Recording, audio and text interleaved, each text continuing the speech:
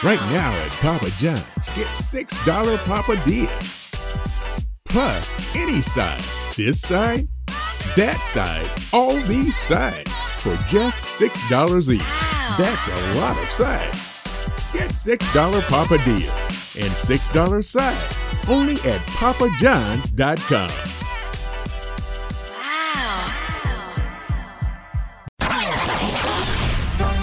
Handel on the news.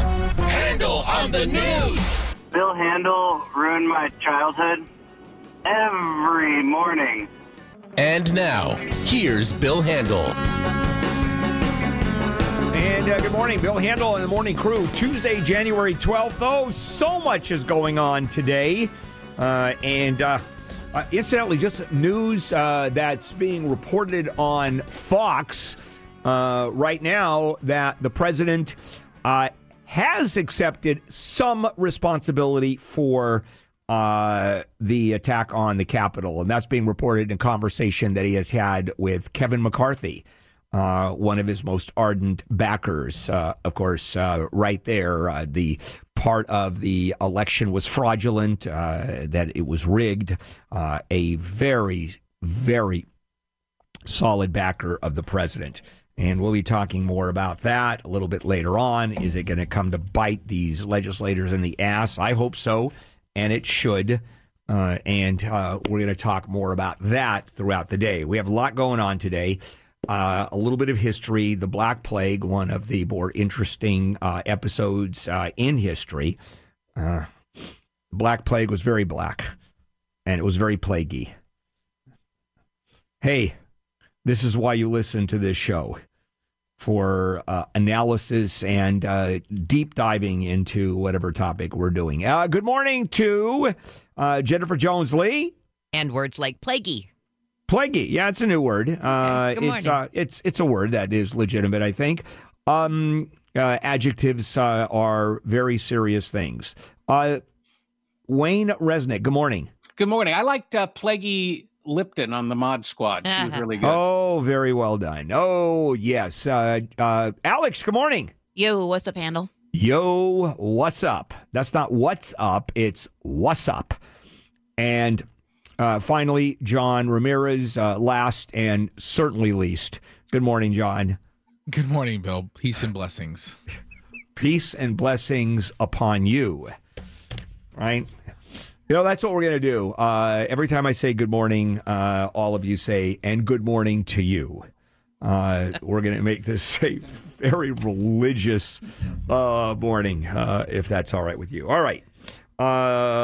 Let's do it, because we've got so much going on today. The impeachment is going on.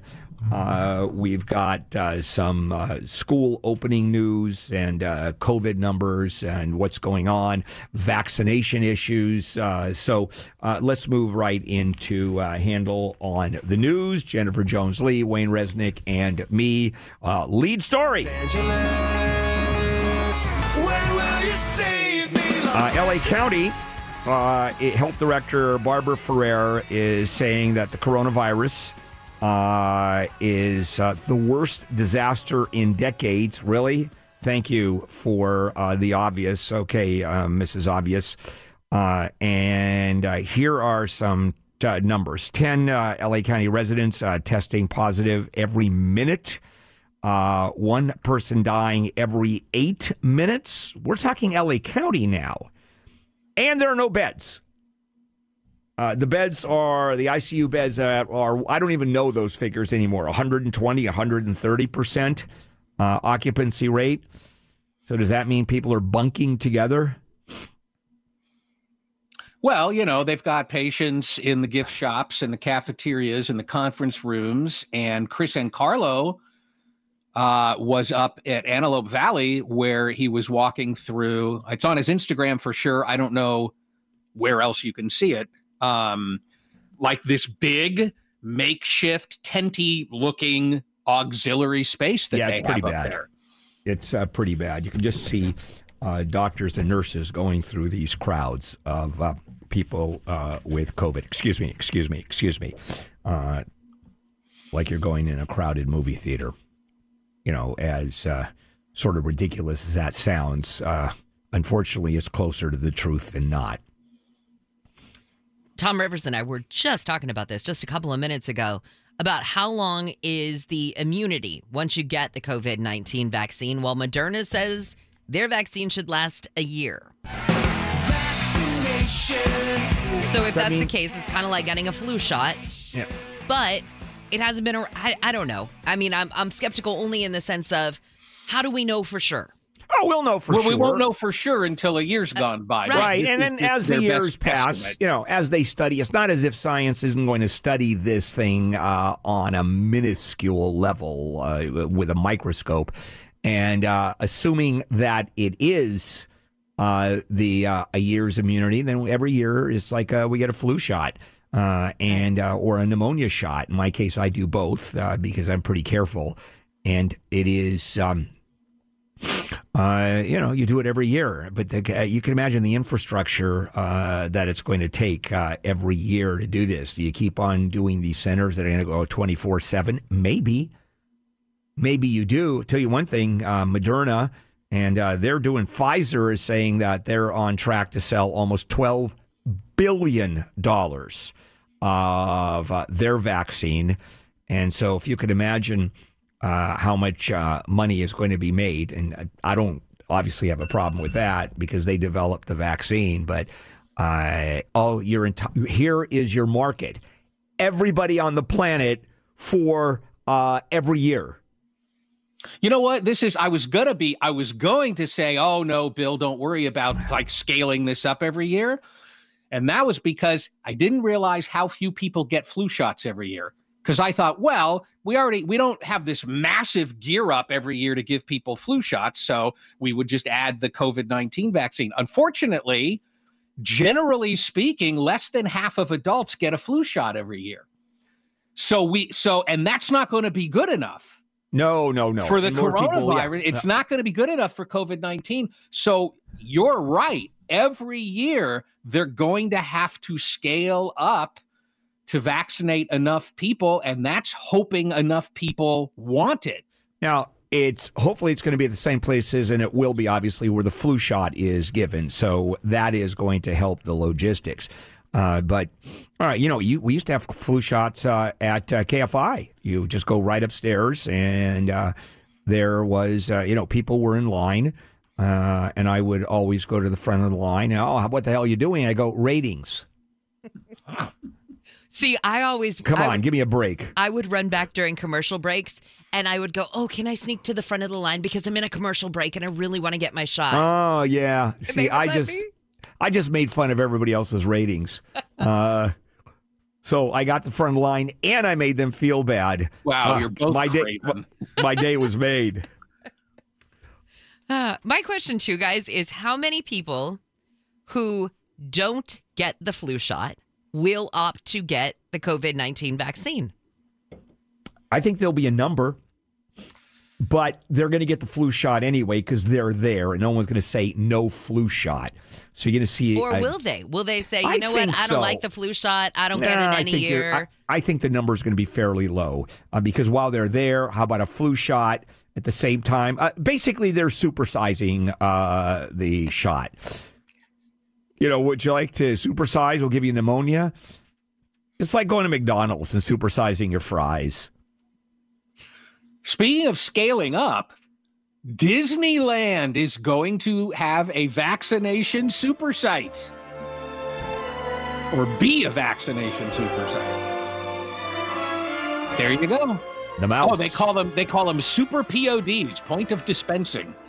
And I guess Orange County is going to have 5 of these super sites. Which is great. Disneyland will be one of them. You think they're going to have it inside the park? Like inside the Hall of Presidents or whatever? It could be. Who knows? But you can see if they use Disneyland, where, again, crowd control. We've talked about this before, where the Disney are the world masters of crowd control. They're going to be able to make it happen in a really good way, as opposed to everybody else will be looking at them and saying this is how you do it. We're going to have to go 24/7 in these major centers, and we're on our way to doing it. I mean, it's simply a question of right now. It's every 500,000 vaccinations a day are being dispensed in the country, and that's going to ramp up to 1 million a day. That's still a year's worth of vaccination. So that's going to ramp up. Let's take a break. We'll come back and do more Handel on the News. All right. And good morning, Bill Handel and the Morning Crew, KFI AM 640, live everywhere on the iHeartRadio app. Let's continue on with more Handel on the News. Jennifer, Wayne, and me. Possibly a return to normal for the universities in California. Yeah, but in the fall. In the fall, yeah. So this year, I was talking with somebody who's going to college right now, and I said, what are the chances you think you're going back this year? And he said, oh, I'm hoping maybe. And I said, it's January. You go back, what, February, March, and then you're out of school again. So, of course, we kind of knew the fall was going to be what? Yeah, and later on, I'm going to do some back-to-school stories, both at 9 and 9:30, and one specifically involving college, which we have not been paying attention to very much. I'll do that at 9:20.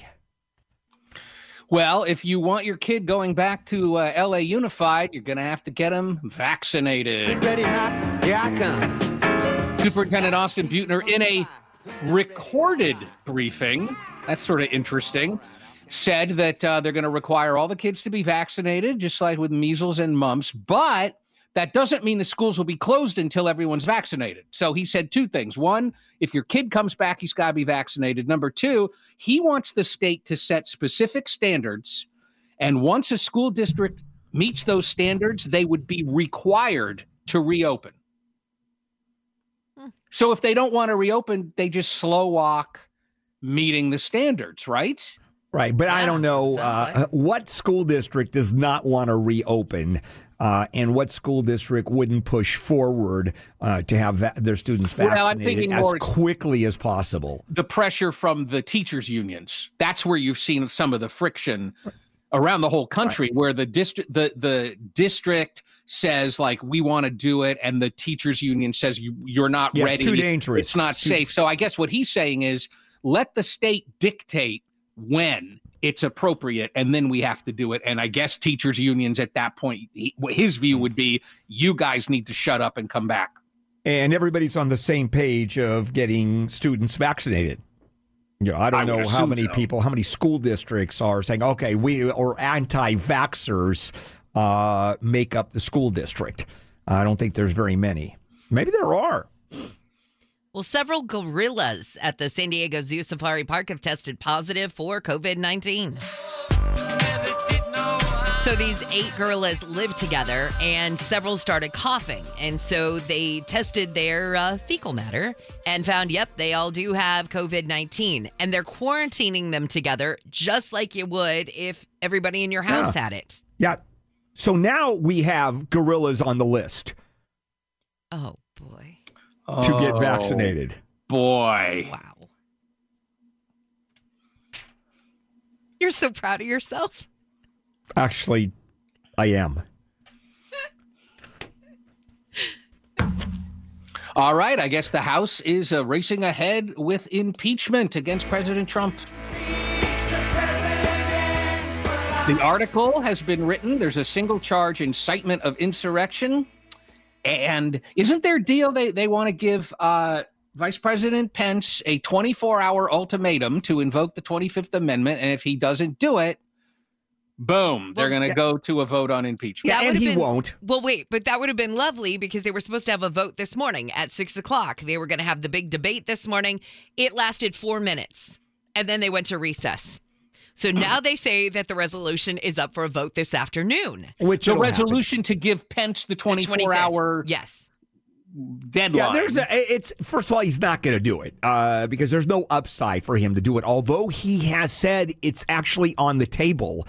He has not said, I will not do it. It's very interesting. He's playing, he's walking this line. Yeah. Has he said it's on the table? Has he said it's on the table, or has he said it's not off the table? I think that's more. It's like, yes. Yeah. So is it on the table? Well, yeah. It's not off. There are a non-zero number of impeachments off or on a table.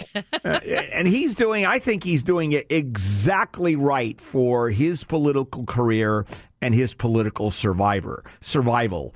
Where if he invokes the 25th Amendment, he has now alienated every Trump supporter on the planet, or certainly in the United States, and he becomes an enemy of the people, much like Lindsey Graham has become an enemy of the people.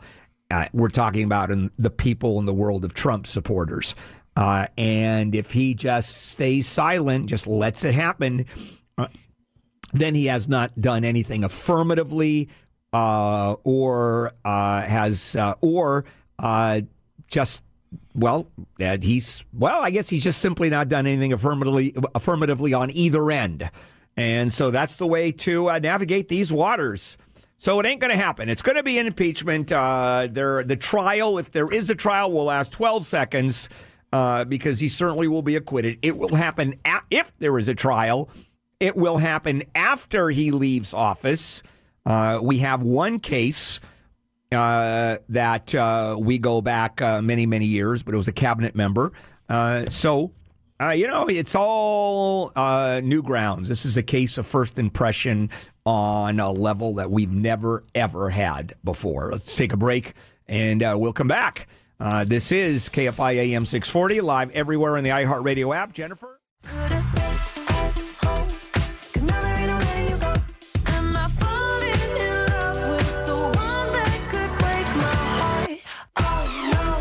Hey, good morning, everybody. Handel here as we continue here on KFI with Handel on the news. Jennifer Jones-Lee, Wayne Resnick, and me. Trump's Homeland Security chief is out earlier than planned. I want security, yeah. So he had pledged to stay in office, and just 10 days before the inauguration of Joe Biden, he decided, you know what, after what happened at the attack on the Capitol last week, I'm out. So Chad Wolf is out, and the FEMA director now is taking over his spot for now. And the fear is, and I don't know if that's one of the reasons that Chad Wolf resigned, and maybe even a combination of what happened last Wednesday and or the fear of what the president may do between now and next Wednesday. There's a genuine fear among many people, Nancy Pelosi at the head of that, but no surprise there, that the president may do something completely outrageous. And if it's an issue of Homeland Security, I'm assuming Chad Wolf wants nothing to do with it. Because if something crazy does happen, let's say a military action is ordered, the Pentagon will just say no. And even no thanks. Even if he wants nothing to do with anything that could potentially happen in the future, he also wants to say, I totally condemn what happened last week, and therefore distance himself from that as well. I mean, there's a combination. You're seeing a lot of people, and that's another. By the way, that's another reason that the 25th Amendment will not be invoked, because you've got Elaine Chao. And who else left? A cabinet member, Betsy DeVos. Yeah. And these are people that, based on the circumstances, would have voted to remove the president. Instead, they bailed out. So, Wayne talked about that yesterday. Presidential Medal of Freedom? Meh, I got a bunch of Super Bowl rings. Thanks anyway. Patriots coach Bill Belichick said he's not going to come to the White House, and he doesn't want to be awarded the Presidential Medal of Freedom from President Trump. He was very measured about what he said. He said, I was flattered because I respect what it represents, the Presidential Medal of Freedom. But because of the tragic events of last week, I'm not going to move forward. Yeah, and I'm a mayor. I love the country and the values and the freedom and democracy. So he didn't say anything negative against President Trump, but obviously this is a pretty bold move for anybody to turn down a presidential medal of freedom. And a real rebuke to the president. Now, when you talk about something that is extraordinary and unique, it no longer is. It's become just another tchotchke. Because look at who is getting the Presidential Medal of Freedom. Jim Jordan. Boy, what a contribution to society and the betterment of society, Jim Jordan. Devin Nunes, former chair of the Intelligence Committee, House Intelligence Committee, and all he did was went to the White House and let them know, the president, every single secret that the Intelligence Committee was involved with, which doesn't happen unless there's a vote, because they're taking all this evidence in.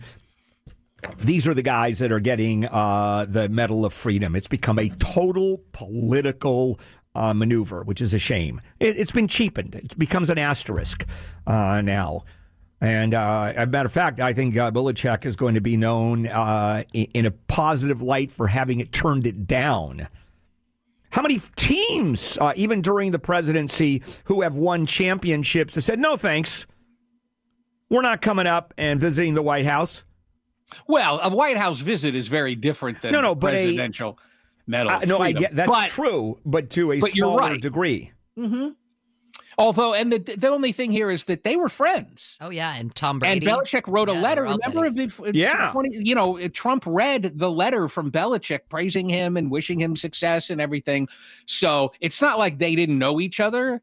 They knew each other maybe it's because they knew each other very well that Belichick, it helped them make the decision. All right, you've got 2 Capitol police officers who have been suspended after last week's attack on the Capitol.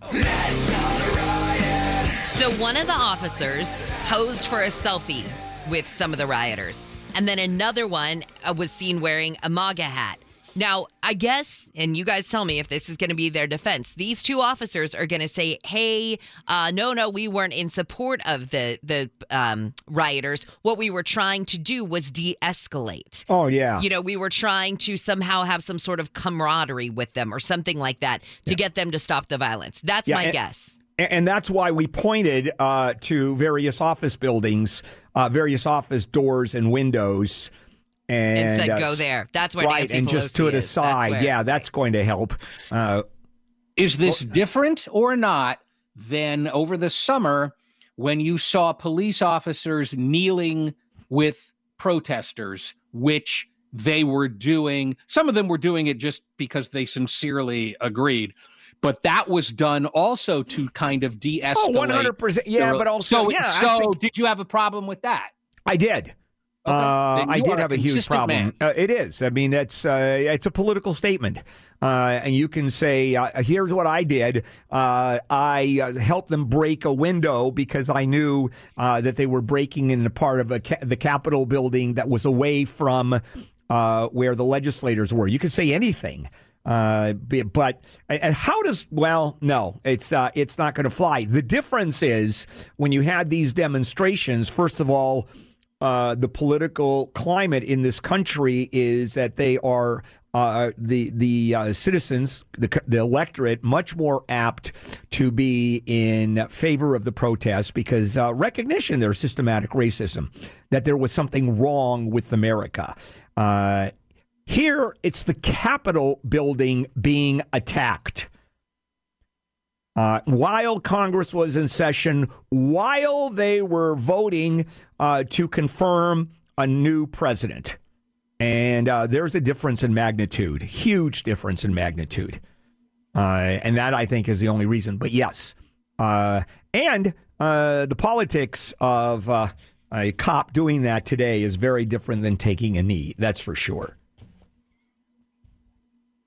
And they weren't taking a knee while the Capitol and the protest movement, they weren't taking a knee at the very same place where the arson and the violence was taking place. You didn't see one cop as the line was being attacked with Molotov cocktails. I'm talking about during the protests. I'm talking about during the Black Lives Matter protests.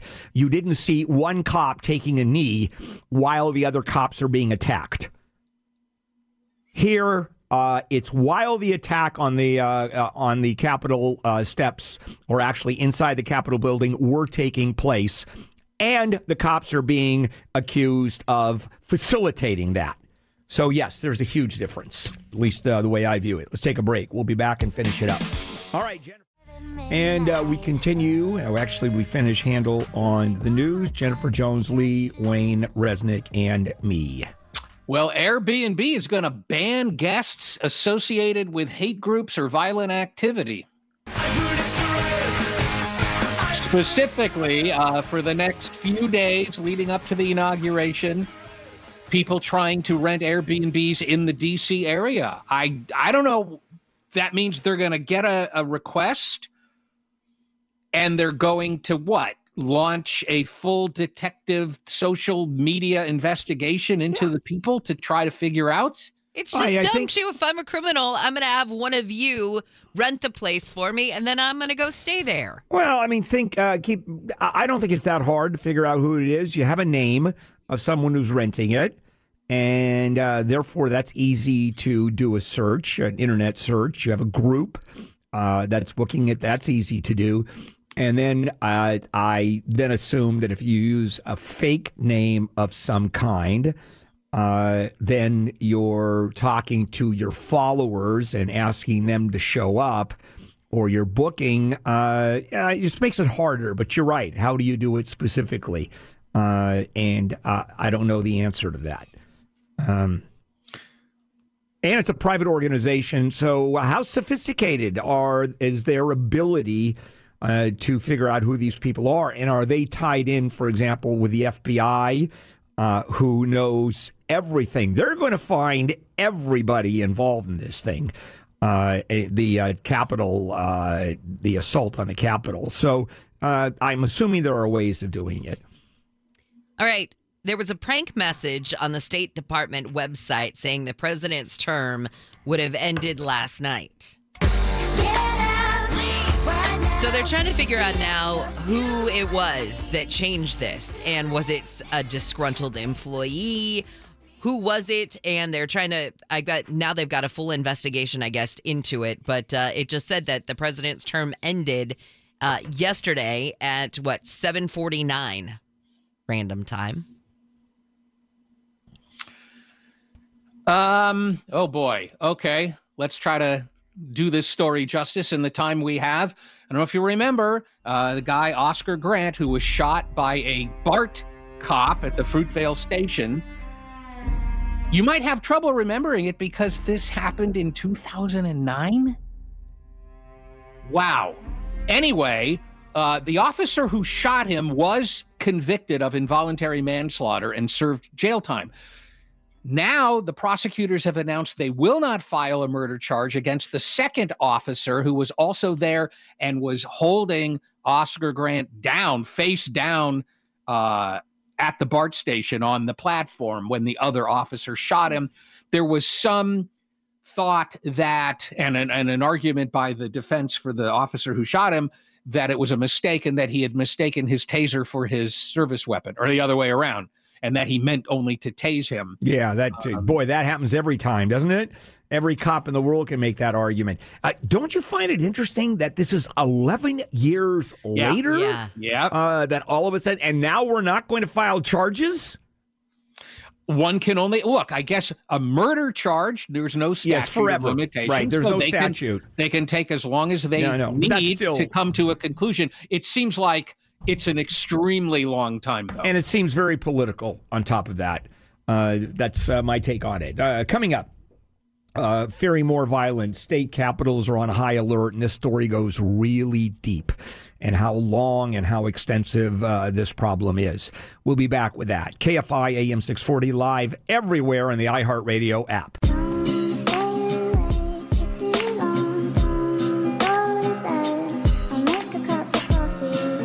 And good morning, everybody. Bill Handel on a Tuesday morning, January 12th. This is KFI AM 640.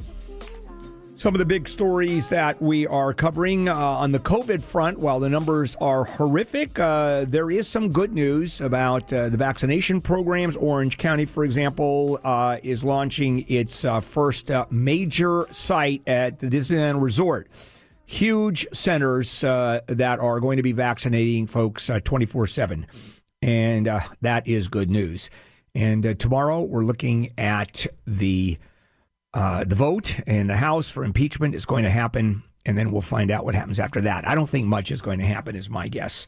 I think Nancy Pelosi is off the mark, trying to force the Senate vote in the trial, which is not going to happen. Why? And why take away the attention for Biden's first 100 days? Now, here is the problem. Coming up the 17th, 5 days from now, there is a call for, once again, massive demonstrations at the state capitol, at the federal capitol. Now, they're obviously not talking about once again overrunning the capitol, but still massive demonstrations of, and I put this in quotes, patriots who are upholding the Constitution, who want to overturn, although it's obviously impossible and has been, the illegal election of Joe Biden, the unconstitutional election of Joe Biden. And so Capitol Police are, well, they're ramping up. There'll be 10,000 just National Guard units. The perimeter has been extended, and it's already there because the inauguration, of course, is going to happen a week from tomorrow. And it's a different story now. But the chatter, it's not even beyond chatter. It's the call for demonstrations all over the country at state houses, literally in all 50 states, come next Wednesday with the inauguration. And it's not just a bunch of protesters out there with placards, and you have Black Lives Matter protesters, civil rights protesters, or anti-Vietnam War protesters. These are armed people. This is a militia. A lot of them ex-military, wearing armor, body armor, carrying weaponry, serious weaponry, and it's a very different crowd. And it's not just protesting a specific program or philosophy. It is protesting America that has gone against the Constitution. So this is war with an illegal country, and that is the United States government, which in their view has become illegal and the Constitution has been destroyed. I mean, it's a real weird confluence of events, led by, of course, the president, who has said time and time again, not only was he robbed of the election that he won overwhelmingly, but for the stealing of the election, but that in itself was unconstitutional, an attack on the basic values of the United States. And therefore, this is akin to the Revolutionary War, where we established America, akin to World War I, World War II, where we made the world safe for democracy. That's their argument, that democracy is what they're going for. And how do you exercise your view of democracy? Well, you overturn an election, of course, and you decertify the counting of the electoral votes. And so the fervor of these people is extraordinary. And the FBI has let the governments, state governments, know there is a real problem. Now, what's the difference between what happened on last Wednesday and what might happen? Well, the perimeters are going to be reinforced to a level that we've never seen before. There will be thousands of armed military personnel and police. And these protesters, and we're not going to call them, some are protesters. I'm going to talk later on about that, too. Because the mob mentality, and that's coming up in the next segment, what's the difference between a protester and an insurgent and a criminal and how you get caught up in that. And it gets really interesting what happens in the mob at that time. And I'll dive into that because there's a world of study on that. But they're going to be up against the people that are going to show up at the inauguration. First of all, they're not going to get near the inauguration. If you look at the outside perimeter fence, and they really have reinforced that fence, the Capitol and building and the White House, you can barely see. And they're not going to get anywhere near it. And there are all kinds of defenses. And my guess is if people try, you're going to see a lot of military action taken against them. And if they bring a weapon, in Washington, D.C., they're not allowed to have assault weapons. So we're going to see what happens. They're going to be overwhelmed by a military and police force. So if they try, they're going to have real problems. So it's going to be a different world. But that doesn't stop these so-called patriots who want to save America from showing up and protesting. And if they try to do anything that is illegal, for example, try to scale the fence, there will be police action against them, and it's videoed like crazy. It's not going to be done with impunity. Do you have any idea how many people are going to be tagged for overrunning the Capitol, attacking a Capitol building, seditionists, insurgents? A lot. And they're arresting people wholesale. Why? Because the FBI, the authorities, this was all on videotape. Some of the idiots actually posted themselves in the Capitol building. Look what we've done. We're saving America. Confederate flags. There's never been a Confederate flag in our Capitol building in the history of the United States. And the Confederate Army at one point was 12 miles away from the White House. Never a Confederate flag. And keep in mind what the Confederate flag means. Not only the issue of racism, which we all know, and there's a whole world to that with states having Confederate flags on their flags. But I'm talking about the very process of the thinking behind the Confederate flag. It is a revolution against a lawful government of the United States of America, where every member of the military and certainly every member of Congress at the time of secession put up their hands and swore to defend the Constitution of the United States, and then turned around and seceded because we don't believe in that government, because that's not our government, even though we swore to defend it. That's the thinking we're talking about. That's the Confederate flag. And this crowd was not holding up the Confederate flag because they're in favor of blacks being disenfranchised. It goes way beyond that. Coming up, the mob mentality. I want to share with you what happened and what the studies show, the science behind the study of mobs, and a little bit of history thrown in at the same time. KFI AM 640 live everywhere on the iHeart Radio app. Let's check in with Jennifer. Did you know buying a mattress at Mattress Warehouse means you have a 1-year price guarantee? Find a better price? They'll match it, plus 50% of the difference. Why buy anywhere else? Mattress Warehouse. SleepHappens.com. Mattress Warehouse. SleepHappens.com. Have you heard about Propane Taxi? Propane Taxi is a propane grill tank home delivery service, and it's ridiculously easy to order a propane grill tank delivered right to your door. Now's the perfect time of year to get outside and grill with family and close friends or heat up the patio. Make sure you've got propane for any occasion. Go to propanetaxi.com, use promo code TANK10, and your first tank exchange is just $10. Promo code TANK10 for a $10 tank exchange. No delivery fees, no commitment, and no contact. Propanetaxi.com. Propane grill tank home delivery. Promo code TANK10. Mamacita, mamacita. And here we are on a Tuesday morning, January 12th. Bill Handel and the Morning Crew. Let's start with your chance to win some cash. For your chance at $1,000, text the nationwide keyword BILLS, BILLS, to 200-200. You'll get a confirmation text and info. Standard data and message rates apply in this nationwide contest. That's BILLS to 200-200.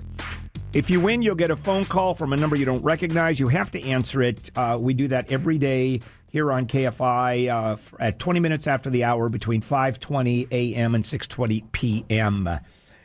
As you can imagine, there is a science behind the study of mobs and mob mentality and how it can go from a peaceful demonstration right into just a massive overriding factor that can literally destroy society.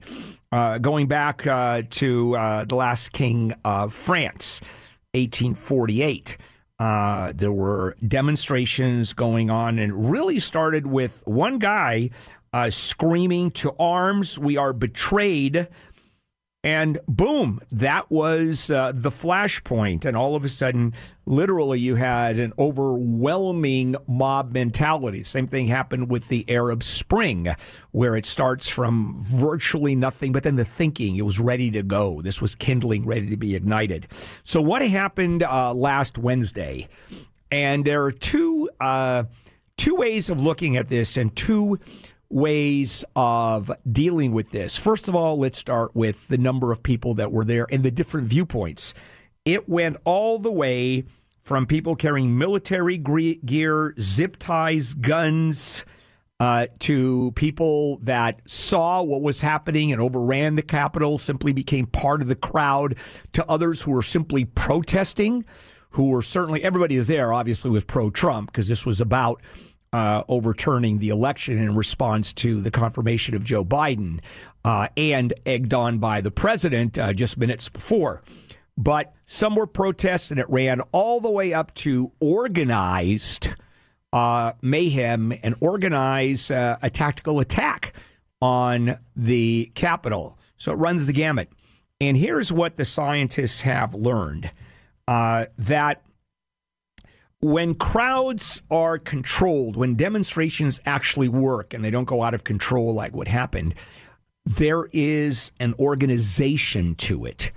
And then you look at what happened during the civil rights protests. You didn't see this. What you saw is a peaceful demonstration, nonviolence. This was all planned. I mean, Martin Luther King actually was involved in training freedom riders.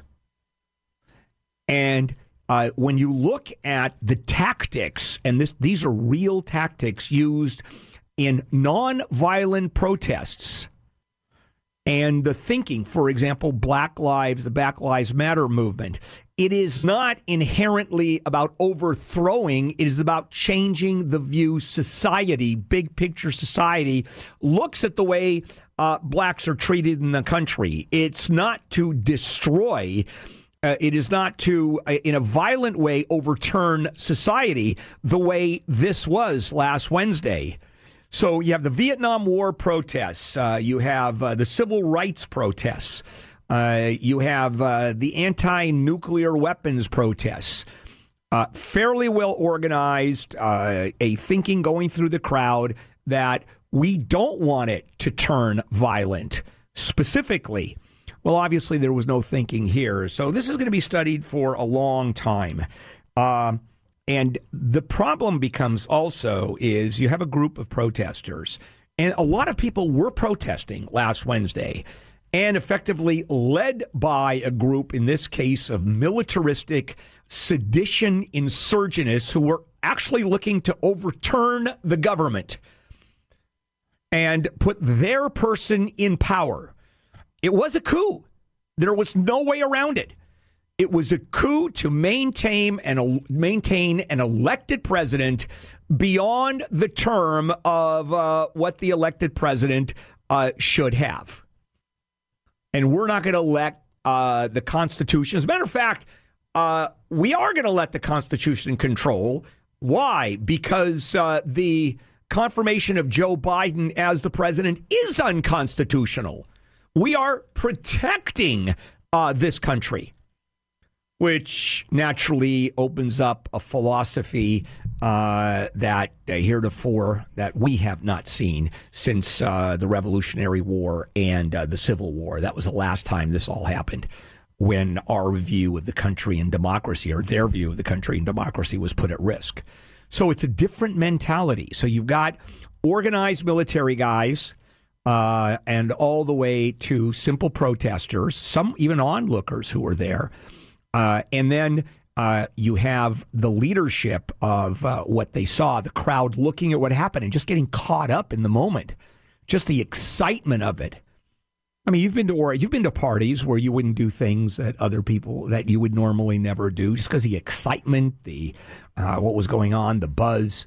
Well, magnify that about 2,000%, and that's what you're going to see, and that's what we did see, and we'll see what happens another around the country on the 17th and Inauguration Day. Coming up, an impeachment like no other. I'll dive into that. KFI AM 640. Let's check in with Jennifer Jones. Fuel your healthy food choices with flavor that gets you through the day. If you're committed to paleo, keto, or Mediterranean, America's original super nut is your diet super snack. A handful does the trick. Learn more at AmericanPecan.com. AmericanPecan.com. Has COVID done anything for business? Absolutely. It's proven that your business needs cloud computing more than ever. So migrate now to get optimal security and access for your work from anywhere workforce.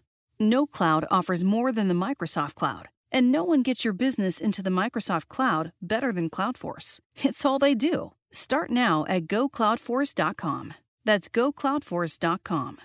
Can we just make love? Not war. Oh. Good morning, everybody. Bill Handel here on a Tuesday morning, January 12th, the inauguration a week from tomorrow. The president, on his way to Texas for his, quote, border event, interestingly enough, some comments he said on the way out. He said that it would be dangerous for the United States to have him impeached. And he also said, I want no violence. Wouldn't take questions. It would just a quick remark. I want no violence. All right. I'd be happier if he specifically told his followers, do not engage in any violence whatsoever. That's un-American. It's just, I want no violence, which I don't think he's gone far enough, but that's my take on it. And this just happened a few minutes ago. So the impeachment process is on its way for the second time. And the House, I think, is going to vote impeachment. That vote will happen tomorrow. It's one count, which is rather unusual, and it's for incitement of insurrection. I mean, that is an extraordinary count of impeachment, and what an allegation that is. And so a couple of questions that have instantly come up as to the constitutionality. Certainly impeachment is constitutionally allowed and protected under the Constitution, but can it happen after he leaves office? Can the trial happen after he leaves office? Actually, yeah. The Constitution says the House shall have the sole power of impeachment. Doesn't give a timeline at all, even though the question becomes, and the punishment is not of any criminal nature. There's a civil nature, saying he, is removed from office and is never allowed again to run for office. So one part becomes moot. The other one is still valid. And is there precedent for impeaching, convicting a president once he has left office? No, never happened before. I mean, there is a cabinet member that happened before. That was 1876. Secretary of War was impeached. I don't want to go into the history of that, but was impeached and convicted after leaving office. And he resigned just seconds before. So the question is, if he's gone, what's the point of doing this? Well, clearly, in response to the most extraordinary event in the history of the United States, and that is a sitting president actually arguing for not so much an insurrection. I don't believe that the president called for an invasion of the Capitol. I think he thought there would just be a massive demonstration, and I don't think he planned for or wanted, well, I don't know about wanted, but planned for an attack, a storming of the Capitol building.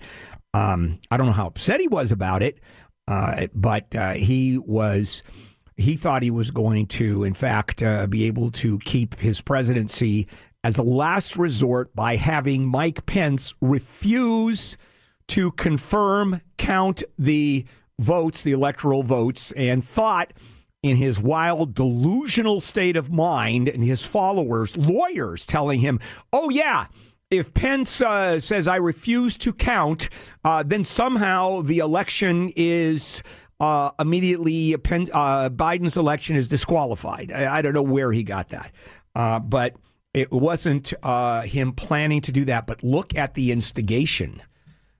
There's never been a president who has done that. And not even Jefferson Davis did that. He wasn't asking for an overthrow of the government, the Union. He wanted secession. He just wanted a different country. This one was the overthrow of our government and a redefinition of the Constitution, allowing Donald Trump to remain president. I mean, it's just total. History has never given us this before. So here's how it goes. Tomorrow will be the vote for impeachment in the House. Will it happen? Yes, it will. I think it's going to happen. Now the question is Nancy Pelosi turning over to the Senate the articles of impeachment, or in this case, the article of impeachment that has been voted on. She could actually withhold that until after the inauguration. And then once it's handed to the Senate must have a trial immediately under the Constitution, and they can do no other business. And there again is a political issue. Do we really do this prior to the inauguration, and all of a sudden the attention of the American people is directly it goes directly to the trial? Well, that's not going to happen because Mitch McConnell is going to hold off. And most of this, if it happens, will happen afterwards. So why even do this? Well, for two reasons. One, to really cement the legacy of this president. And in many cases, and mine included, he will go down in history as the worst president we've ever had, or certainly among the bottom three. So it's a legacy issue and straight punishment. Making sure for two reasons. Number one, he doesn't hold office ever again because he doesn't deserve it. And number two, simply because of the fear of the danger of what Donald Trump can do to this country. Now, can Congress expel its own members who supported the riot or accused of supporting the riot? Let's talk about that when we come back.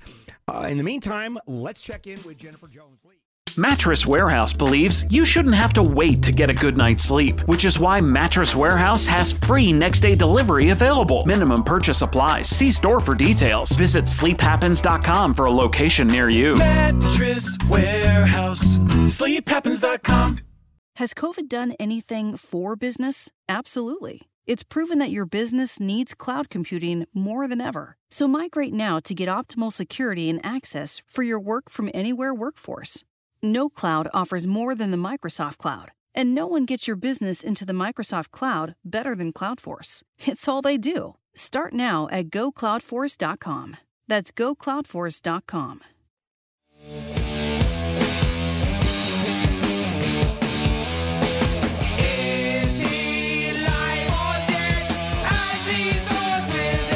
Good morning. Bill Handel here on a Tuesday morning, January 12th. We are, 8 days away from the inauguration of Joe Biden as the 46th president. And what's going on? We're awaiting attacks on state houses, maybe the federal Capitol. That's the chatter out there, but I think it's going to be a very different animal. The president is on his way to Texas and actually had the first remarks since the insurgency last week. And he said that impeachment would be a dangerous thing for the country. I don't know about that. I don't think it's so dangerous. And he says, I want no violence, which is not particularly strong, but better than nothing. Now, let's move over to the congressional side of this issue. And that is whether congressmen and senators, congresspeople and senators should be expelled. I mean, outright thrown out of the Senate and the House for being part of fomenting revolution against the Constitution of the United States, and should be held accountable by expulsion. Now, can Congress expel? Absolutely. The Constitution gives Congress clear authority to punish its members, all the way from censure. You've been a bad boy, bad congressman, to outright expulsion. And here is the issue, and that is the utter disgust with Congress people and senators on the Senate side, particularly Josh Hawley of Missouri, Ted Cruz of Texas, knowing full well that Joe Biden won the election fair and square. I mean, they know that. Come on. You really think that they don't believe that the election was legitimate? They don't believe every state that has confirmed the election, 62 court cases in which every single court case filed by the Trump and the Trump campaign has been thrown out. Oh, no. We know it's been rigged because the president says so. And we're going to vote to not allow the confirmation of the count. I mean, when you look at that, why? Well, it's clearly we are Trump supporters come hell or high water. Even after the incursion, we still stand by our guy. We think that it was a rigged election and we want that count decertified. Well, you got a lot of members of Congress that are saying, we want these guys out. Also, you have 138 House members that did the same thing. That's the part that's scary. This is the part where I was absolutely flummoxed. I'm not surprised that Trump went that way. I'm really not. I assumed it was going to happen. It's the Senate and Congress that floored me. Backing up the baseless claims that Trump said that, for example, in Georgia, he won by a landslide and it was just the rigging and the cheating. And you have two senators that said, effectively, we agree. We want to decertify. Is that grounds for expulsion? I think so. I would certainly vote for it. I mean, Hawley tweeted, it's time to stand up. And on Twitter, he said he was glad that several other Republicans were joining the fight. That's exactly what the crowd was screaming. That's exactly what Trump was screaming. Stand up for our Constitution by decertifying the election. Say no to 62 judges. Say no to every single state that confirmed the count. Say no to all of it. We want to keep the president as president, notwithstanding the law, the Constitution, the count, the court cases. That's the part that absolutely stuns me. Sherrod Brown, senator from Ohio, Democrat, asked for those two, Cruz and Hawley's resignation outright. If they don't resign, the Senate will expel them, must expel them. Are they going to get expelled? Of course not. I don't even know if they're going to get censured, to be honest with you. I really don't. As a matter of fact, I wouldn't be surprised if every single Republican member of the House voted not only not to censure them, but declare them heroes by a congressional declaration. Obviously, I'm being ridiculous, but there's a history of expulsion. There are reasons, and this is just how crazy it's gotten. Hopefully, please, next Wednesday, this goes away, at least as far as Congress is concerned. Not with Donald Trump, but at least as far as Congress. Hopefully, these members of Congress will come back to reality and actually uphold the Constitution. Maybe, huh? Tech Tuesday coming up. KTLA's tech reporter Rich DeMuro, who is at CES. Well, actually, it's being done virtually, and he's hosting. He's one of the hosts, and we'll talk to Rich when we come back. KFI AM 640, live everywhere on the iHeartRadio app. Talkin' Tech with a cyborg that looks just like Rich DeMuro. Tech Tuesday. Yay. It's Tech Tuesday with Rich DeMuro. And good morning on a Tuesday morning, January 12th. Bill Handel here and the morning crew. A week from tomorrow, the inauguration of Joe Biden as our next president. 17th, 5 days from now, the fear that there will be attacks, armed insurrection again at the Capitol.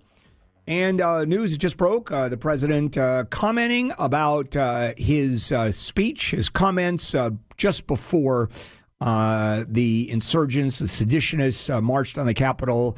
And he said, and I quote, his speech was totally appropriate.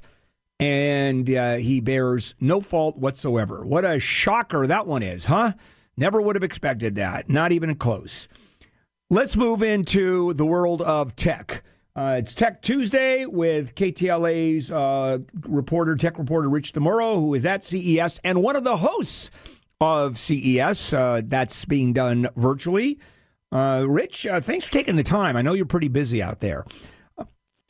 Hey, good morning to you, Bill. It's touch and go. And, hey, I saw that I was able to do this. And, of course, I want to talk to you about CES because this is a totally new type of show for the first time in 54 years. Like you said, they have gone all digital. And so we are producing a show that I'm hosting on a live stream with a couple other folks that, people around the world can tune in to CES for the first time ever, perhaps.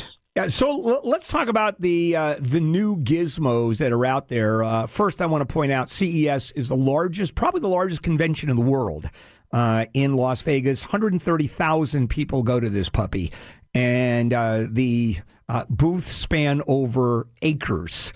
Matter of fact, square miles probably of convention space. So clearly no one can get all through that. Let's start with, is it easier for you to deal with this virtually, where you get a lot more information quicker, just a lot more, much more specifics? It's a good question. There's pros and cons to this new digital format. So I think the pro is that, like I said, anyone can attend. Obviously you still have to be accredited. It's for journalists. They're letting some folks watch the live stream on YouTube and Twitter and Facebook, so you can tune in that way. But, a lot of the stuff is reserved for, registered media, registered press, and also people who are in the tech industry. But, so you do have the access to the information, but what you lose is really that hands-on aspect. So, Bill, like you said, there are so many exhibits that it actually fills the convention center in Las Vegas, but also fills hotel rooms across the city. And I'm talking, like the suites at these different hotel rooms. These tech companies will just, they have a dream and $1 and they rent out a suite in Las Vegas and they say, hey, we've got all these journalists in town. Come up to this suite, check out this new little gadget that we've built. And, your headline might propel us into the next big thing. So you kind of lose that aspect of it in a digital show. But the cool thing about the show is that, look, we've been forced to adapt in so many ways in this world with the pandemic that we're making the best of it. And so, yeah, there's a lot of information. The presentations that I've been watching are very slickly produced. They're kind of fun. And so I think you benefit from that side of it, is that people get a break from, many people have been going to CES like myself for a decade. And so you get a little break and you also get the information. And, we know that next year we'll be back there. All right. So let's talk about the new gadgets. What impressed you and what the future, it looks like it's going to happen in the future. I know they do a lot of prototype stuff that we're never going to see, but let's talk about some reality here. Mm-hmm. Well, some of the reality, 5G, clearly we've heard a lot about that. We continue to see more and more ways of using 5G. So Verizon yesterday in the big keynote was talking about how, they're starting with things like, outfitting more stadiums with 5G. I don't know if you've been to a stadium recently. Clearly, probably not. But most of the time they have the worst reception of any place in America. So, by building 5G into those stadiums, not only do you get really super high bandwidth applications, but you can do a lot of interesting things. We're seeing food delivered to seats and, various watching the game from different angles on your phone. So, there's stuff like that. And then they said they're going to wire up concert halls. GM, they also had a big keynote talking about, this drive to zero emissions is really getting serious, especially with the incoming Biden administration. We are going to see such a heavy emphasis on green and clean. And GM, they are a big part of it. Before they weren't really as much, and now they're saying, we're going all in. So they showed off this new battery technology called Ultium, which, Bill, I'm not a battery expert, but they talked about how they were using less of cobalt and more aluminum to make these things lighter, but also go further. And I'm not kidding. I mean, electric is seeming to be the future when it comes to cars, and also autonomous cars.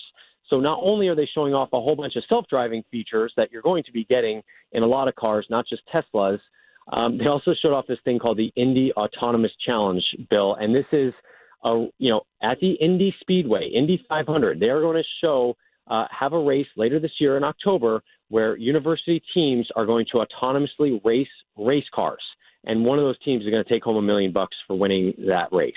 So really a wide range of things. Pandemic has also really impacted some of the gadgets we've seen here. All right, let's take a break. I want to come back and talk about sort of the neatest gadget, because that's always fun coming out of CES.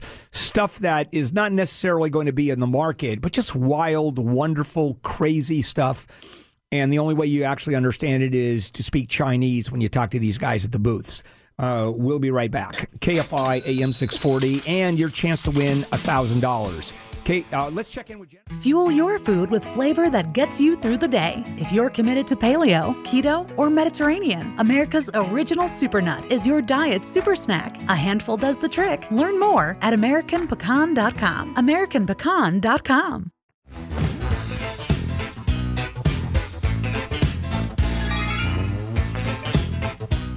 Handel here and the morning crew. Let's start with how you can win some money. For your chance at $1,000, text the nationwide keyword WIN, WIN, to 200-200. You'll get a confirmation text and info. Standard data and message rates apply in this nationwide contest. That's WIN to 200-200.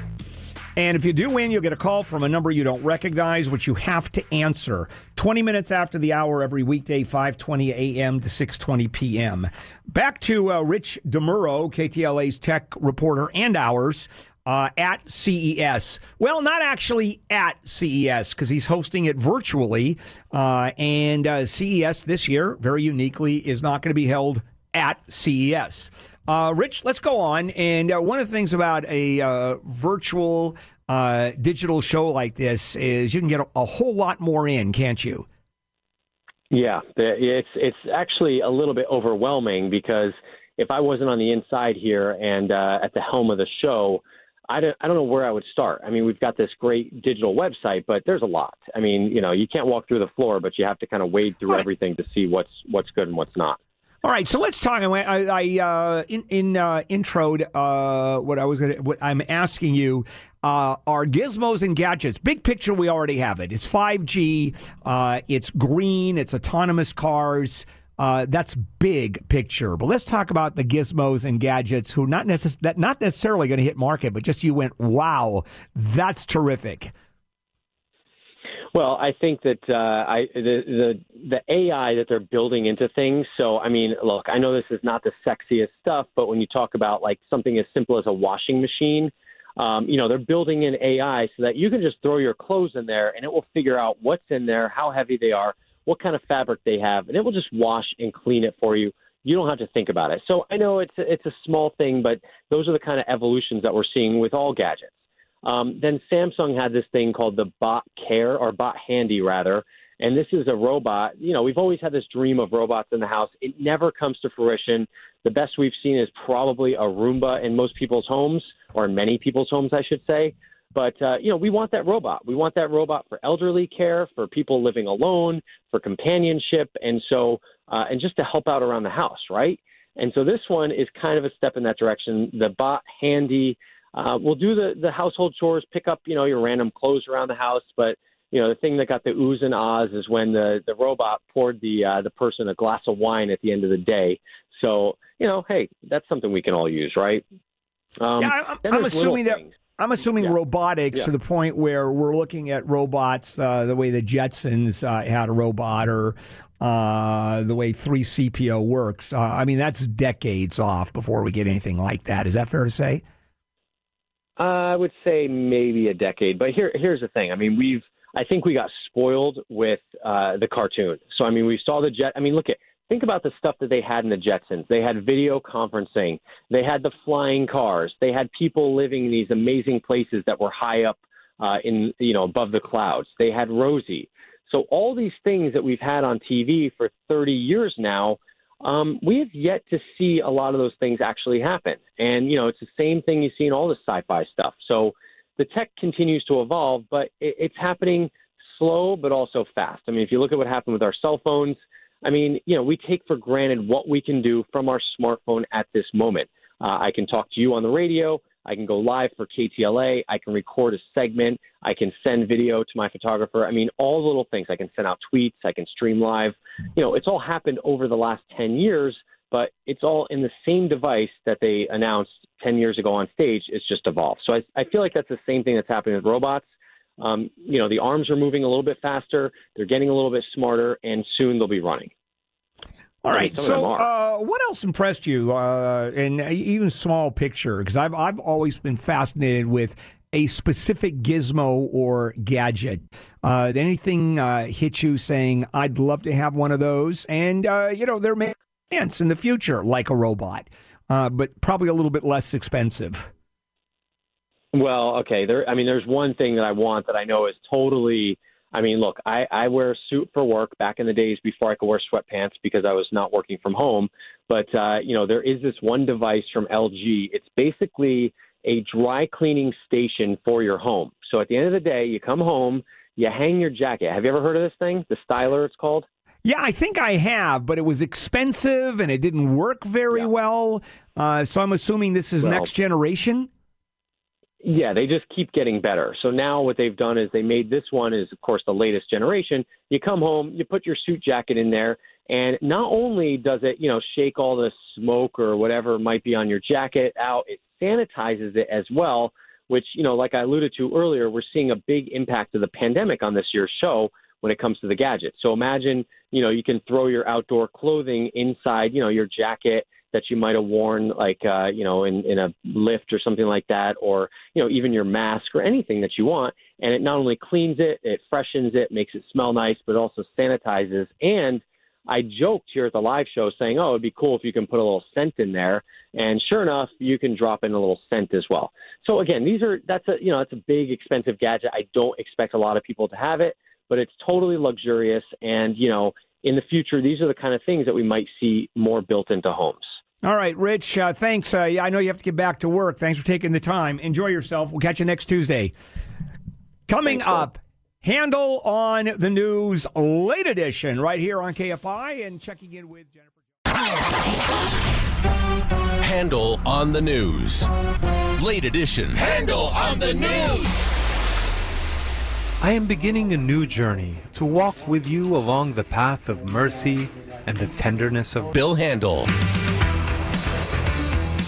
And good morning, everybody. Bill Handel here and the morning crew on a Tuesday, January 12th. And before we start Handel on the News, late edition, I don't know if we hit this story about the gorillas. Is that in late edition? We have now gorillas at the San Diego Zoo Safari Park that have COVID. Oh, yeah. Yeah, we did talk about it during Handel on the News. And I remember because you had that great line. Yes, because now they have to inoculate gorillas, and so now we have gorillas on the list.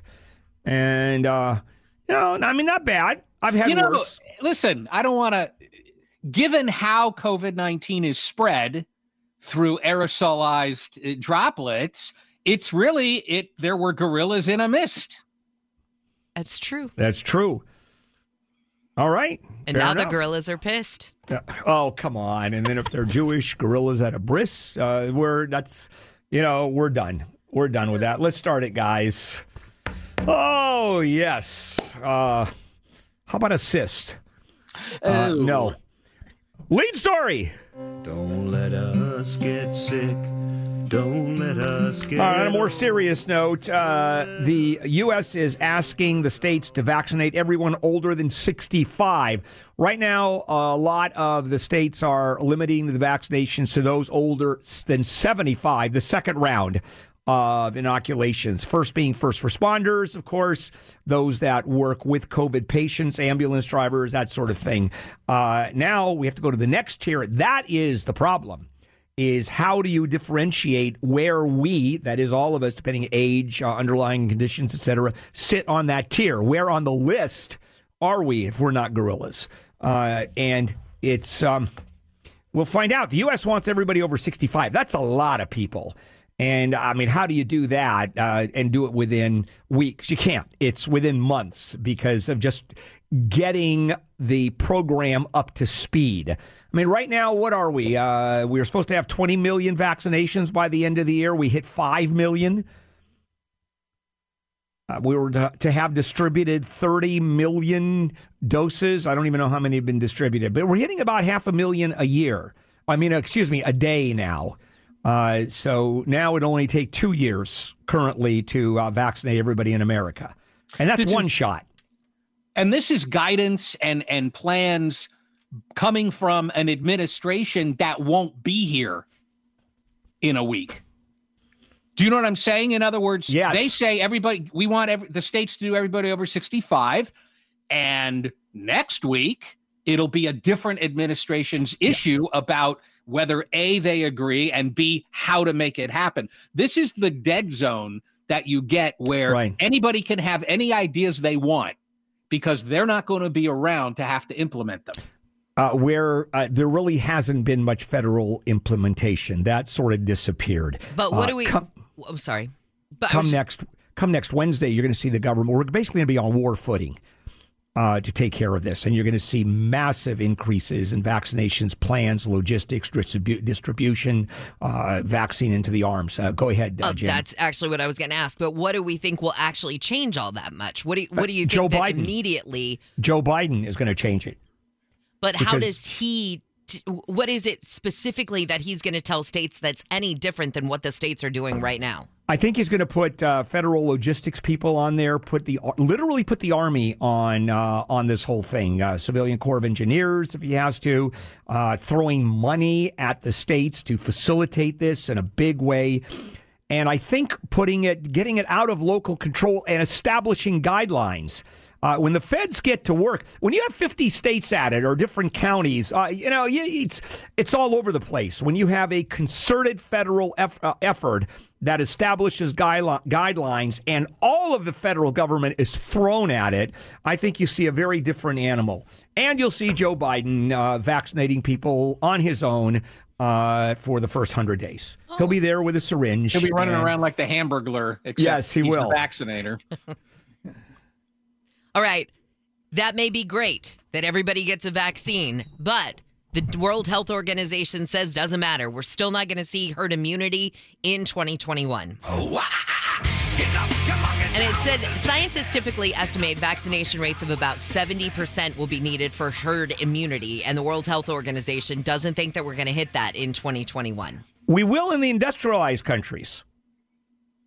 They say it would need to be around the world. Yeah, right. That's the whole point. How many vaccination centers are there going to be in Yemen, for example, or Somalia? So, it's going to be a problem. And those governments are never going to have their own money to do this, so it's going to take the World Health Organization to start implementing those programs and build the facilities. One of the Republicans' biggest, if not the biggest donor is dead. Sheldon Adelson, billionaire, casino mogul, and big-time GOP power broker, died. He was 87. He had non-Hodgkin's lymphoma. And this is a guy who every election cycle gave tens of millions and then more recently, hundreds of millions, 100 million plus, 150 million. Totally he spread that money all over the place. Totally self-made, uneducated. Unformally educated, yes. Yes, well, certainly, I mean, brilliant. He was selling shoes as a teenager. He started with that. And he started, Comrex, which was the first show before CES. He started that and then sold it for $1 billion, and that got him going. By the way, he didn't know one end of a computer from the other. He couldn't turn one on. Yeah, very, very smart I don't know guy. if he was that much of a Luddite, but... All right, let's take a break, and we'll come back. And we'll do a lot more of Handel on the news late edition. KFI, let's check in. Did you know buying a mattress at Mattress Warehouse means you have a 1-year price guarantee? Find a better price, they'll match it, plus 50% of the difference. Why buy anywhere else? Mattress Warehouse. SleepHappens.com. Mattress Warehouse. SleepHappens.com. Has COVID done anything for business? Absolutely. It's proven that your business needs cloud computing more than ever. So migrate now to get optimal security and access for your work from anywhere workforce. No cloud offers more than the Microsoft Cloud, and no one gets your business into the Microsoft Cloud better than CloudForce. It's all they do. Start now at gocloudforce.com. That's gocloudforce.com.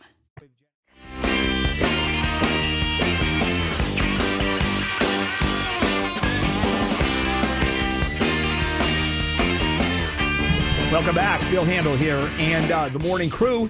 All right. It is a Tuesday, January 12th. We're still covering the news. And let's finish up Handel on the news late edition with Jennifer and me and Wayne. And the president apparently was not as upset about what the mob did at the Capitol as much as how they looked. Come away. Now, let's be fair. Come on. That's according to New York Magazine and the Washington Post. Not huge fans of the president. Correct. And they say that someone told them that Mr. Trump was apparently turned off by the chaotic scene, although not due to the assault on the U.S. government, but because his supporters looked low class. I don't know how much to believe, because also I think CNN was reporting sources say that he was not particularly unhappy with the actual storming of the Capitol. So we're hearing all kinds of different stories. I don't think the White House has even responded yet. I don't know if they will. It's interesting to me because one of the things I've been harping on for a long time are these articles being published in major media sources that are the only evidence or information are statements from anonymous people. Yes. And in the past, when I've brought that up, somebody said that's how you got to do it or you'd never have any news stories. That's true. If you don't have sources, I mean, you get Jen, you've been covering news for how many years? How many people have told you this is not for attribution? I'm telling you this just for background. Then I don't report on it until I have confirmation of something. I mean, I just don't think that, literally I'm going on 30 years of this. And until I can get something concrete, it's just too much to throw out there because, like Wayne says, it's too common to go, well, sources say, well, what's my source? You're such a wuss. No, I like the truth. Please. What does the truth have to do with journalism? Come on. Now, will I follow a source's tip? Absolutely. But do I report that as fact? Well, no. They're not saying, they do say sources say. But they report it as fact, and that's not what I like. No, they say unnamed. Well, the fact is unnamed sources have said. So I think they say it's not for attribution, but you're right. It makes the news. Otherwise, every half-hour news segment would be 12 minutes, 8 minutes, 2 minutes. Oh, boy. A judge has granted a stay in what would have been the first federal execution of a female inmate in almost 70 years. You say you want an execution. And he halted it because he said there needs to be a mental competency hearing for this woman Lisa Montgomery, this case was so terrible. She, with full knowledge of what she was going to do, drove a bunch of miles to meet with a pregnant woman under the guise of adopting a puppy from her, but instead she murdered the woman, cut the woman's fetus out of her womb, and passed it off as her own child. Now, the ruse didn't last very long because she was already known to have problems, to have faked pregnancies. So they caught her fairly quickly, and she's been on death row for a while, and they were going to kill her, and now they'll have to wait to kill her. Well, they're going to have to wait a long time. They're going to have to wait either 4 or 8 years because Joe Biden has made it real clear there will not be a federal execution under his watch. Unless they can get a competency evaluation done forthwith and it finds she's cool and then they rush it. On Joe, I thought you said a competency done forthwith on Joe Biden. Oh, jeez. No, on this woman. I mean, how long does it take? You have a psychiatrist sit down with her and talk to her and go, she's fine. Yeah, you have to go back to court, though. And then you go back to court. You kill her as soon as you can before.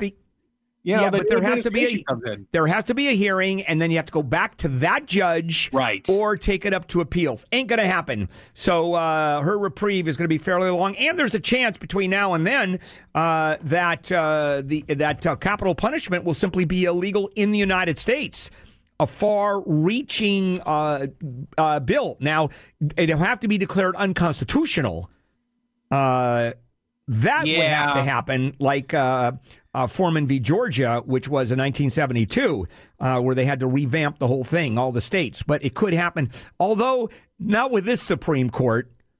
No, probably not. Now, what you could see, though, is you could see federally that would go away. Banned. Yeah. Until there's another administration that wants to bring it back. Because the Biden administration might say, we, at the federal level, we're not going to pursue any more death sentences. Yeah, and this court, if it went up this court, not only would they uphold the death penalty, they would all draw straws to see who could actually go to the execution to watch it. Oh, I thought you were going to say they would get into a fist fight over who gets to actually do the execution. Yes, pull the trigger. All right, guys, we are done. Coming up, public schools. There's a push here in California to open the schools up in February. Let's see what parents and teachers and unions have to say about that, and health experts. I'll talk about that when we come back. KFI AM 640, live everywhere on the iHeartRadio app.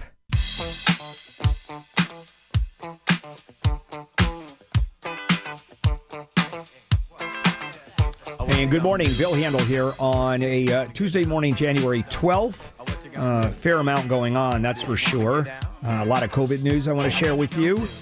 A week from tomorrow, the inauguration of Joe Biden as our next president. And there is chatter out there. More than chatter, there are absolute statements on the various platforms, social media platforms, calling for armed insurrection across 50 state capitals. And it's pretty scary stuff, to say the least. Of course, this time around, there'll be more security than you could ever imagine, particularly at the inauguration. Now, moving on to the world of COVID, there's a huge controversy about opening up schools. One of the things we absolutely know about COVID, far more than our medical knowledge, is what at-home learning does to students, particularly those of the lower socioeconomic levels and kids of color.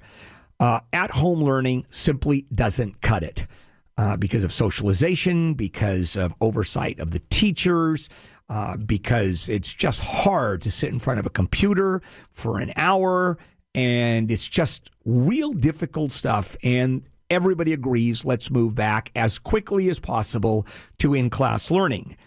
The difference is when, under what circumstances, when it is safe. And the governor has asked that, or is introduced a program that California public schools should open in February, which thrills parents, terrifies some teachers, certainly the unions. The health authorities are more than mixed about it. Now, keep in mind, it was a month ago that the first vaccines were given to healthcare workers. Teachers are next in line. They're part of the next tier, but that's still a ways off. The governor has a new $2 billion plan of getting kids back into classrooms over the next 3 months. Now, in colleges, we're talking about next fall. And I'm going to talk more about college students in the next segment, where it is a whole different issue. California schools have been among the slowest in the country to reopen. And here is the question. is it realistic to expect reopening, wide-scale reopening this spring, particularly if educators have not been vaccinated? So the governor's Safe Schools for All plan, of course, these are wonderful names, which announced December 30th, says, yeah, it's going to be safe. And what it does is give incentives to districts to open classroom doors up as early as February. That goes to the legislature, and what it wants to do is first bring back students from transitional kindergarten to second grade. Those with special needs, English learners, etc., homeless, foster care, low income. And the reason they're pushing those is those kids do the worst within home learning. They need to go to kindergarten, first and second grade. They are hurt the most by not going. And the effects of in home learning, on the internet learning, is something that lasts a lifetime because the development curve is so high and so quick where you're in those years. And so here's what the plan also concerns the unions. It provides $450 per student for cleaning and masks and ventilation, COVID testing for students and staff. And school districts and teachers unions are not only not jumping up and down, they're going, wait a minute, this is too soon. 5 large school districts have registered their objections: L.A., Long Beach, Fresno, San Diego, Sacramento.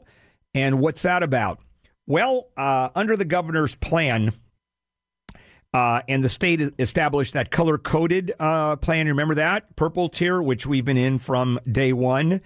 That requires schools to close when the daily case rates hit 7 per 100,000 people. Well, the new plan allows schools to reopen at a new case rate of 28 per 100,000 people. That's 4 times more. Well, keep in mind, 28 or below. L.A. has 108 cases per 100,000. San Bernardino, 122. Riverside, 107. Orange, 48. I mean, it goes on and on. Virtually no county is below that 28, which is 4 times higher than the previous guidelines. So what do you do? Well, a lot of educators are saying, well, you keep the schools closed is what you do because we're too much at risk. And here is one of the controversies. And this is Ken Williams, who's a member of the Orange County Board of Education, also an osteopath, who says you can't look at case numbers. That's going to go up no matter what. You have to look at hospitalization rates. That is the number we have to look at. And if those are not increasing or dropping, even notwithstanding the number of new cases, then we're on our way. And we should open up in the spring instead of the fall. Huge controversy. Now I want to move to college students and broadband, and I want to spend a minute talking about that and how that connects with students, kids in the first and second grades in kindergarten. We'll see where the connection exists or doesn't. That's coming up. KFI AM 640 and your chance to win some money when we come back. All right, Jennifer Jones-Lee. Bill Handel on a Tuesday morning. Let's start with your chance to win some money. For your chance at $1,000, text the nationwide keyword PAY, P-A-Y, to 200-200. You'll get a confirmation text and info. Standard data and message rates apply in this nationwide contest. That's PAY to 200-200. And if you win, you'll get a phone call from a number you don't recognize, which you have to answer. Every day we do this on KFI, 20 minutes after the hour between 5:20 a.m., 6:20 p.m. One of the issues of in-house learning, going to school on the internet, which virtually every student is in the country, has to do with college students. Now, as I said in my last segment, that it's so critical for youngsters to go to in-class learning, to attend school in class because of the learning curve, because of the development that happens in the first early years. And when that is not maximized, the effect of that lasts forever. Not the case with college. I mean, you're going to fall behind, certainly, but developmentally wise, well, college students actually go backwards, if you think about it, when you were in college. Whatever development you have went south for the 4 years you were in school. However, again, let's go to internet learning and how important it is. And let's go to who gets nailed in society. Welcome to America. The poor, the people of color get nailed the worst, and they're the ones that need college education more than most. That's how you break out for the most part. You go into the inner city, and a lot of these kids want to be basketball stars. It doesn't happen. Education happens. And that is how, and this is what America is about, you break out, and the vast majority of successes are based on education. And how often have you heard, well, Senator Warnock, I'm the first kid in my family of 12 to go to college. You hear that constantly. But here's the problem with going to college on the net is you have to have broadband. And if you don't have broadband, you're not in college. And the number of students who have failed, the number of students who can't graduate has exploded. And it is longer to graduate, which means students have to come up with money, and school is not cheap. They're borrowing ever more. So for poor internet access for poor students means disrupted classes. So here is what advocates, there's an organization called the Education Trust West, in October laid out a report. 1 in 10 California college students don't have access to the internet.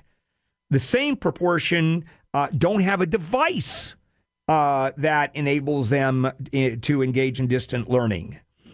And federal college student data estimated, you ready for this number? 100,000 California students have been left in the dark as education has shifted online. And as I said, from where? Usually students of color from low-income households, and I am going to repeat again and again, these are the people that need higher education the most. And yet it isn't happening. So how much money needs to be spent? Buckets in the tens of billions of dollars. Now, even when people do have internet, here's the problem. The FCC defines BroadNet as 25 megabits per second, upload at least 3 megabits per second. Incidentally, if you're buying broadband and you have 25 megabits per second, that's considered slow, really slow, and they're trying to reach that among students who don't have internet or don't have the devices. So the money has to be made accessible. Just add more money. And in reality, the money does it. It's a question of how much can you borrow. That's the problem. So 3 main goals are being listed by the trust and others. High-performance broadband, homes, schools, libraries, businesses, access to affordable broadband and devices, access to training and support to enable digital inclusion. And under the new CARES plan, the federal government, the third support, the relief, there's $50 per student, I think, per month for those that qualify for broadband. And I'm talking about college students. And that's just another area where even though developmentally kids are not going to be hurt as much as kindergartens or first graders, the more you delay college, the more delayed you are. And that's one of the things that simply happens. You enter let's say you take a gap year, okay? Well, that's a year you're not going to school and coming back. Everybody talks about how great it is, and it is great. I remember taking almost a gap decade to get through school. Well, so I became a lawyer at 28, and my contemporaries became lawyers at 25. They were 3 years ahead of me. And if I had stayed in the legal profession in a law firm, I would have been behind by 3 years. But thank goodness I couldn't get a job in a law firm. No one would ever hire me. And so I had to go out on my own. And for some reason, I was still 3 years behind. So it is critical that money be spent. And it's a question of money every single time until we run out of it, and we have already. But, I mean, what choice do we have? Small businesses. Remember the PPP, the business protection? Well, guess what? Some small businesses got, let me wrap this up, $1. They got $1 from the federal government. I'm not kidding you. I'll tell you how that happened. KFI AM 640 live everywhere on the iHeartRadio app. Let's check in with Jennifer.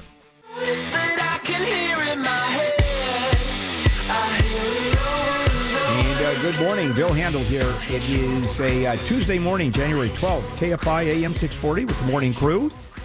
Some of the big stories that we are covering. Disneyland is launching its first large-scale vaccination site. So these open up across the country. We have Dodger Stadium is going from testing to vaccination. Disneyland is opening up.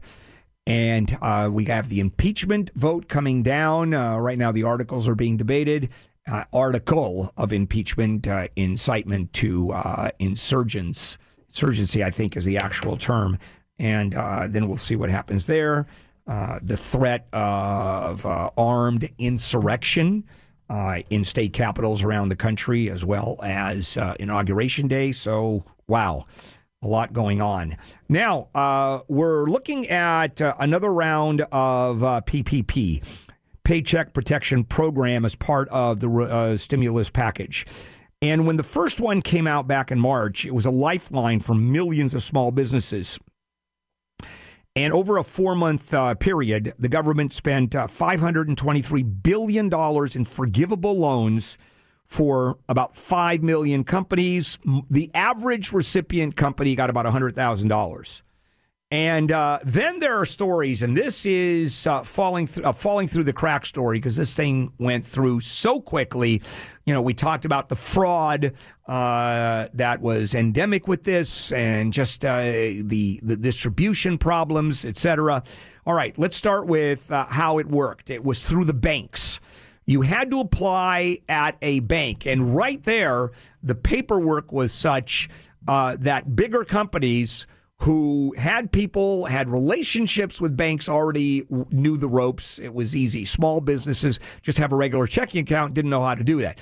Incidentally, the biggest amount of loan you can get was $10 million. And all the major banks got $10 million. A ton of big companies got $10 million. Who got nailed? The small business people. And that was what the PPP was designed to help. And so in addition to a lot of companies not getting any money because they didn't have the ability, the wherewithal, and then there were banks who simply wouldn't do it because it wasn't worth it. Why? Because the bank gets 5%. And so $100,000, the banks get $5,000. $1,000, the banks get $50. And it's the same paperwork. You tell me where they went and who they wanted to help. Now, here is the fun one.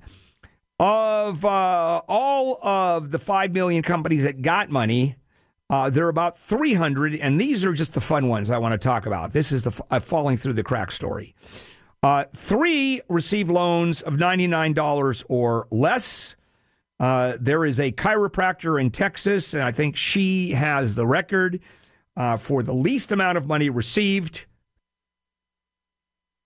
under the PPP program, and she received a loan, a government loan, for exactly $1.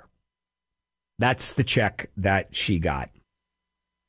Yeah, a little frustrating to say the least, but this is an illustration of these rules that happen so quickly that lead to absurd outcomes, and it's like the $800 toilet.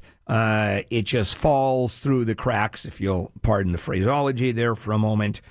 Last month, a new PPP, $284 billion to restart the loan program, and it's scheduled to begin this week. Sole proprietors. These were the people that got screwed the most. Self-employed entrepreneurs, freelancers, gig workers, people who drive for Uber, Lyft, etc., make deliveries for companies like DoorDash. They were a complete afterthought during the course of setting this up. They weren't even on the radar. Now they are. Because you're talking about people in Congress, and they don't think of gig employees. These are old people. You don't have too many millennials that are sitting in Congress and have any kind of influence on subcommittees and committees. So you got a bunch of old people, mainly old guys, mainly old white guys, who don't think in terms of the gig economy. So all of this was an afterthought. Now here's the math. Small businesses were eligible to borrow 2.5 times, 2.5 times their average monthly payroll, up to $10 million to cover workers' wages. Well, how many employees does a gig worker have? You're driving for Lyft or Uber. How many employees do you have? Exactly. Companies without salaried employees, and we're talking about small companies in, for example, people's garages that you start, and those are the majority of companies, how they start. For those companies, the SBA told banks and lenders to look at the profits that a company has, the business owner reported on their 2019 taxes. Or if you're a small business owner, and I've been one for 30-something years, a lot of years you don't have profit at all. A lot of years you just don't make money. I mean, you pay yourself a salary, and some years it's very limited. And if you deduct expenses, et cetera, you're not looking at a lot of money. And there are companies out here. There's one company run by this woman. I can't even pronounce her name, so I'm not going to bother. She paid taxes on a profit of $458. Well, Wells Fargo treated that as her annual salary because that was what was left. And they gave her a loan for the maximum amount she qualified, $95. And the bank collected its fee, $4.75. And this is simply what the PPP, a program of this size, of this magnitude, does when it's hurried into law. And I'm not going to blame Congress on this one because usually Congress sometimes really blows it with the unintended consequences. I'm a big fan of thinking of unintended consequences. I've been involved in drafting bills here in California regarding surrogacy. And all we think about is unintended consequences. Drafting the law is easy. It's what happens if. There was no time for what happens if. And this is not at the fault of the legislators. This is because they had to go so quickly. But what happens? Well, this is what happens. And it happens on a massive scale. We're going to see it again happening. And there's not much we can do with it except be as careful as we can. And we learn from the last one. And hopefully this one, the $243 billion, is going to be better administrated and more people will not get $1 checks. All right, coming up, mental health during the pandemic is obviously a big issue. We've talked about that. But I want to take a spin that you probably haven't even thought about. I want to share that story with you. KFI AM 640. Let's check in with Jennifer Jones-Lee for a news update.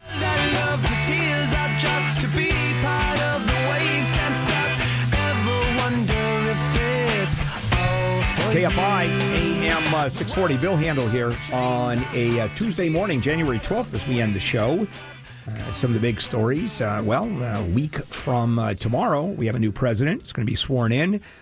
And the word is out there. The FBI has warned all the states that there is a call among the insurgents, among the seditionists, among those right-wing crazy people, calling for an out-and-out armed rebellion as a protest that Donald Trump does not stay the president. It's really crazy stuff. One of the things about the pandemic that we have talked about and everybody knows is folks facing mental health issues. And already there are a number of people who, of course, have mental health issues. I mean, that's simply part of living in society. But the pandemic has not only exacerbated the amount and the depth, but the number of people.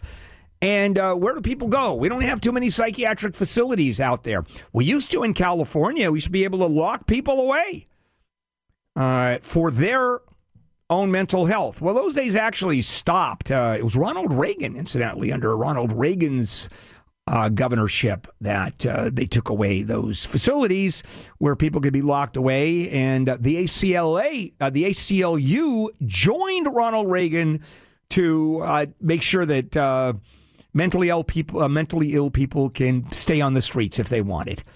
I mean, it's just weird how we have changed our view of of mental illness. But so what happens now with so many people who have real mental problems, not mentally ill, but going into mental problems for a period of time? Well, there is a program out there that is home-based. One of them is Second Story, and there's dozens of them out there. It's a mental health program that's based in a home. And this program is known as Peer Respite, a place where people can stay when they're experiencing or they know they're about to have a mental health crisis. And it is a low-key wellness approach. People who have been there, empathy from those folks can help you recover. And this has gained popularity in recent years because of the shortage of psychiatric beds, the issue of the pandemic, which has exacerbated the program or the problem. And here's what peer respites are about. Avoiding psychiatric hospitalization and visiting the ER. 14 states have these programs. California has 5. San Francisco Bay Area and LA County. And according to Dr. Benjamin Drews, a psychiatrist at Emory, he said people with serious mental illness are more likely to experience emotional distress, especially during the pandemic. I mean, outside of just mental illness, just the distress of this pandemic. So what these homes do, and we're talking about homes. I mean, people who are using their homes for to help people who have mental health issues as they have had crises before. So usually it's up to 2 weeks, round-the-clock support from peers who have been through this and are trained and certified by states to support others using arts, meditation, support groups. They're free for guests, but not covered by insurance. Usually states and counties pick up the tab. And it's important to know that these are not medical personnel with any psychiatric or counseling experience or certification. It's just effectively certified for being nice to help people deal with their mental ill issues. Now, you look at the numbers, and I got to tell you, as the surveys are being done and the studies are being done, it helps. It really seems to work. And there is a story in this article that I read about a woman, Mia McCarnett, who has been several times at Second Story over the past 5 years. And the respite, this facility has 2 cats, piano, all of it therapeutic. And in the past, she had been in psychiatric units, but at this point, when she left, no. And the number of studies, small ones though, had fewer hospitalizations, lower Medicaid spending. I mean, it all makes a lot of sense. However, how would you like to be a neighbor of a house next door that has mentally ill patients coming in and out?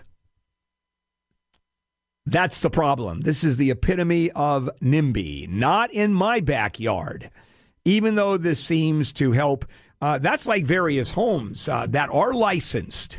For example, long-term care facilities, board and care. My mother is in one of those. It's a house that has 5 bedrooms. It has a kitchen, 5 bedrooms with their own bathrooms. There's staff, full-time staff, but there are neighbors on both sides. And they're not particularly thrilled. Now, can you imagine a house that is licensed as a mental care facility or a drug rehab house? It's always the neighbors, and even when they work. And these seem to work better than the big governmental programs in large hospital settings. So just another way of dealing with the pandemic. We're going to explore all these different ways of how we're dealing with the issues of the day. All right, we're done, guys. Coming up, it's Gary and Shannon. Tomorrow morning, we start again at 5 a.m. with Wake Up Call, Jennifer Jones-Lee. I'm here with the morning crew until 10, which is just about now. Up in just a moment, Gary and Shannon, Handel in the morning crew. KFI AM 640. Oh, thank you. Who was that screaming? Was that John? No, that was Wayne. Oh, Wayne. I'm sorry. I'll scream now. See you tomorrow, Bill. I feel better. This is KFI AM 640, live everywhere on the iHeartRadio app. Has COVID done anything for business? Absolutely. It's proven that your business needs cloud computing more than ever. So migrate now to get optimal security and access for your work from anywhere workforce. No cloud offers more than the Microsoft Cloud, and no one gets your business into the Microsoft Cloud better than CloudForce. It's all they do. Start now at gocloudforce.com. That's gocloudforce.com.